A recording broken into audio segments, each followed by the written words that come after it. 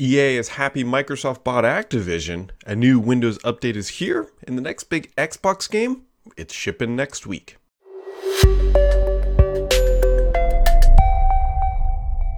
Ooh, it's a Friday, friends. It's a Friday. It's also November, which I don't know how that happened. It felt like just yesterday was spring break, and now we are back into the cold dark months.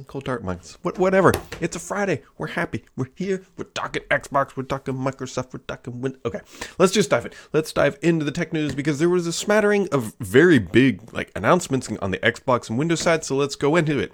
Microsoft is getting serious about security again, says the headlines. Well, okay, first off, what is the news? So Microsoft this week announced the Secure Future Initiative. So it's, for those of you who have been around the block a little bit, you might think of this as trustworthy computing part 2, the aftermath or the future or whatever. So Microsoft has found a way to use AI and security and other buzzwords to say, look, we're going to make Azure more secure. And so they're calling it AI-based cyber defenses. Microsoft will put AI to work to advance cybersecurity protections. They're also going to be using AI and automation to transfer the way it develops software, strengthen its identity protection, and other things. And they're also going to be, remember in 2017, Brad Smith announced his 2017 Digital Geneva Convention. He's bringing that back into the limelight, saying, look, we need to make sure that users and consumers are not attacked. But yeah, here we are. So what is the Secure Future Initiative? It's really Microsoft deploying AI stuff to their cloud to try to make their processes more secure. And there's no harm in doing that. Nobody faults them for that. Microsoft has been on the back end or backside, if you will, of a lot of attacks recently. And so let's just clear one thing up. It's not if Microsoft will be attacked, it's what second of the day are they not being attacked, right? Microsoft is one of the largest cloud providers on the planet. They are trying to be hacked every second until the sun explodes and takes out all the servers on the planet. And you can say the same thing for every company, for every large company, Apple, Facebook, Google, Oracle, IBM, throw them all in there. They are constantly being attacked. And it's just a matter of eventually something will give. And the question then becomes how good is your response to that? And so this is Microsoft just really posturing itself, saying look, we're going to continue to invest in this stuff. Not that they weren't already, but now they have a framework, if you will.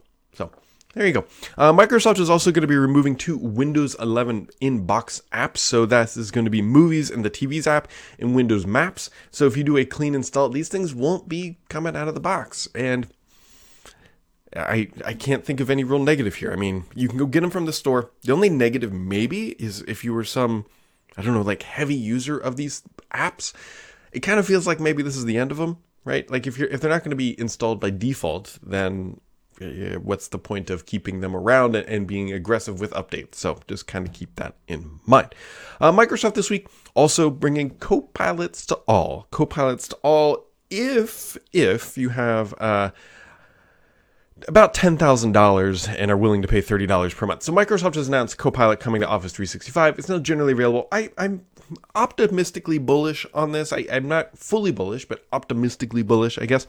It's very expensive at $30 per month, and I think you have to have a minimum of 300 seats, and you have to commit for a year. So that's $9,000, something like that. So if you're willing to make that commitment, which for some very large companies as a pilot may not be a very big deal, and I'm just like Microsoft always does, there's backroom finagling. So you might be able to get a better deal. We don't really know yet, but either way, this is Microsoft really rolling it out. They're going to make some money from doing this, and I think there is use case for it at the end of the day. Writing emails is one thing. The better things that I have found are the summaries.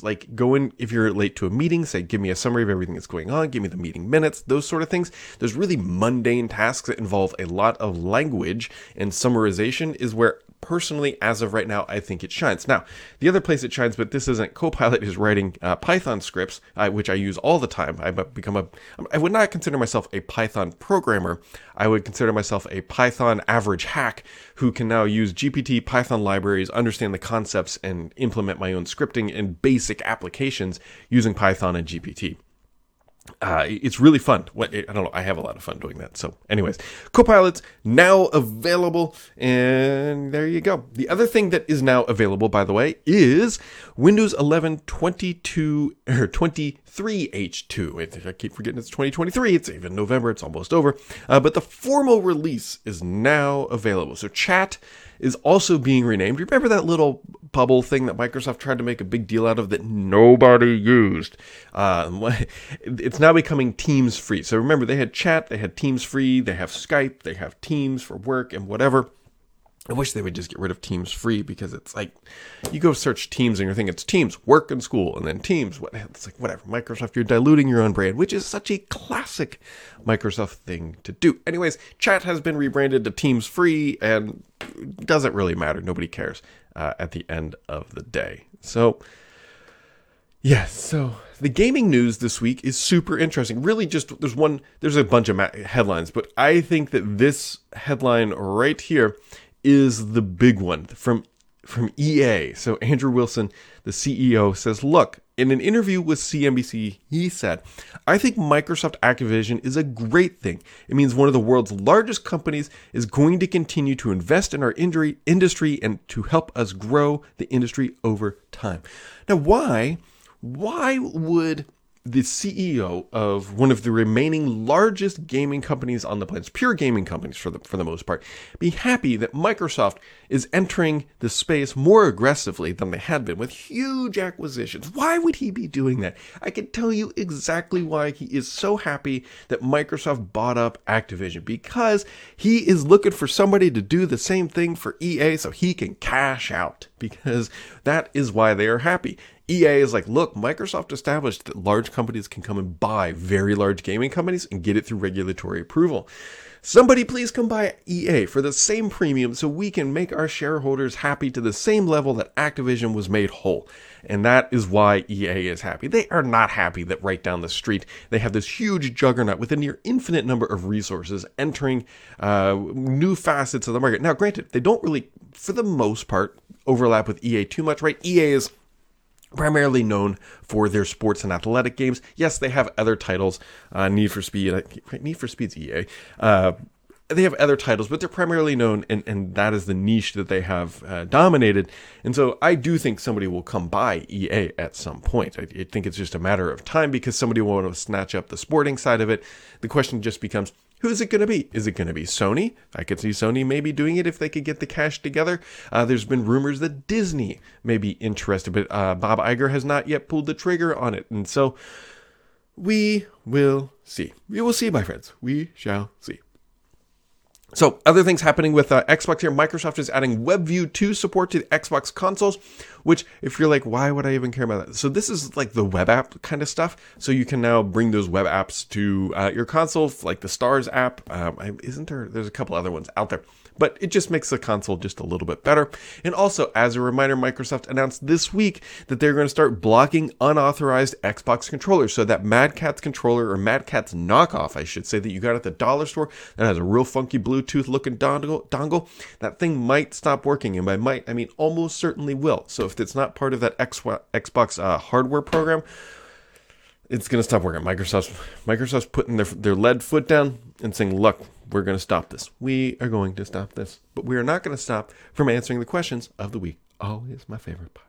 Always my favorite part. Okay, diving into the questions this week. Weird bug on this Surface Book 3, by the way, that I got to reboot. Usually I use two-finger scrolling to scroll, because that's what you use it for. It just stopped working. Like that gesture's not being recognized right now. Anyways, Mr. PKI says, do you think we'll see any good discounts this year from Microsoft Store with the 12 days of deals on Xbox? So, Microsoft does exactly what Mr. PKI has said, and assuming they're going to be doing it again, they've done it the past couple of years, 12 days of deals. To me, the only deal that, we've actually already seen the Xbox Elite Series 2 on sale at Walmart by $50. That happened earlier this week.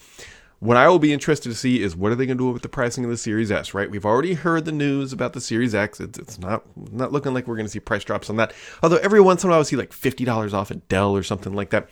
But I'll be curious to see, is the Series S going to get slashed and burned like it did last year? Remember last year they had the Series S for as low as $199, but you had to get it on their Instagram shop and stuff like that. I'll be curious to see. That's what I'll be curious to see. And that and Elite hardware. The game stuff doesn't always... I mean, games are games, right? It's easier to slash pricing on games than it is physical hardware that has a real COG sold to it, or cost of goods sold to it. So, anyways. Good question from Greg Edwards. Hey, Brad, whatever happened to Project Volterra, launched...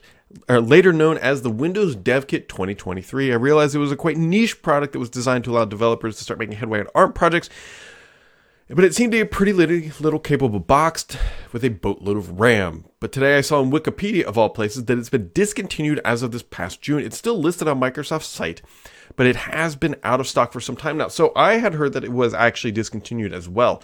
Oh gosh, maybe discontinued is the wrong word. Is no longer produced the right one. Microsoft, I believe, had a specific number of allotment they were going to build, and I believe that they built all that. I don't know if they are going to replace it in 2024. Of course, everyone would like to see a more proper box with the new Snapdragon X that was just announced. It's supposed to have really great performance. Although, keep that in mind. We hear every year that the Snapdragon chips always have really great performance, but this year, gosh darn it, they're really promising that all the problems are solved.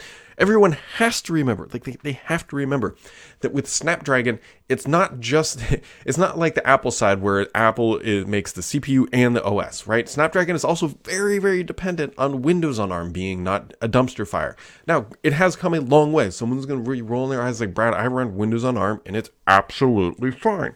That is true. For many people, it's good. It's still getting there. It's still maturing, right? There's still those edge cases. However, that is what I'm waiting to see, and I got off on a little bit of tangent. From my understanding, that Project Volterra was that specific piece of hardware. So yes, that specific box, I believe, is end of life effectively, but doesn't mean they're not going to build a new one. So keep that in mind. Dugay Sarah says, I love the new Start 11 V2, especially the Windows Pro style. It is my fave. Mr. PKI chiming in saying he also likes it 100%. Thanks for that shout out, guys. That was a labor of serious love for the past 6+ months for me over at Stardock. I'm not the primary developer. I help do the design and everything else and lead and launch and all that stuff.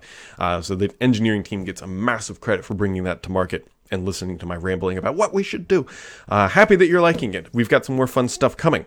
Mr. PKI says, are you using Zoom now to record the Sam's Report, or are you only using it for First Ring Daily? Ooh, Mr. PKI.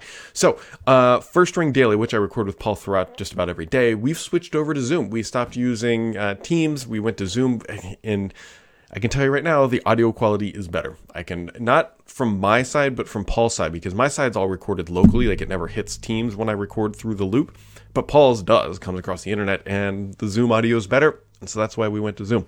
If you really listen the low end, like the low end volumes, the low end frequencies, they perform much better. So, this Sam's Report is not using Zoom. I record just through straight XSplit, soon to be OBS whenever I finally decide to make that switch. So, Mad Finance says, what is the weirdest bug you had to squash in any startup program while you have been there? I guess, weirdest bug, I guess, is an interesting question, because it's like the weirdest bug currently, and this isn't so much a Stardock bug, it's just the way that Windows operates with monitors, and how monitors in Windows assign IDs is not consistent. So if you have a monitor plugged in and you plug another one in, Windows recognizes a certain configuration. If you unplug your monitor and plug it back in, you could end up with a different configuration state. And so that is a bug within the Windows config and how it functions with monitors coming on and offline. Where that's really apparent, and some of you may have noticed this, if you use a dock, let's say you have a laptop, I point to it like you can see the laptop, and it's plugged into a dock with 2 monitors. And so you plug your thing in. Depending on which monitor gets power first or signal first can determine which order it is in like that 1, 2, 3 lineup. And so that randomization creates a bit of havoc for us multiple times. The weirdest, I don't know about weird bug, but one of the bad bugs that was implemented. So in Start 11 v2, one of the awesome features is that you can pin a folder to the taskbar, like an actual folder. You don't have to open File Explorer, and you can turn it into a menu. So this is super helpful with downloads. So you pin your downloads folder as a menu. When you download something like Teams has you do, or whatever, the Internet Explorer, Edge, Chrome, your favorite thing, and you click that button, a little window flies up. It's just a fly-up dialog, and you can see your latest downloads without having to File Explorer. It's super convenient. I love it. However, we had a bug for a while that every time we click that button, it just killed Explorer. So we called it there's a restart Explorer button on your taskbar. That was a bad one. That was fun when that popped up at the 11th hour. So there you go. There you go, guys. Like, that's it. That's Friday. That's this podcast. That's what we do. And by we, I mean me, myself, and I here on a Friday in November. We actually had some flurries during Halloween. Hopefully you had a wonderful week, and make sure to keep it subscribed here, because the only BS on this podcast is me.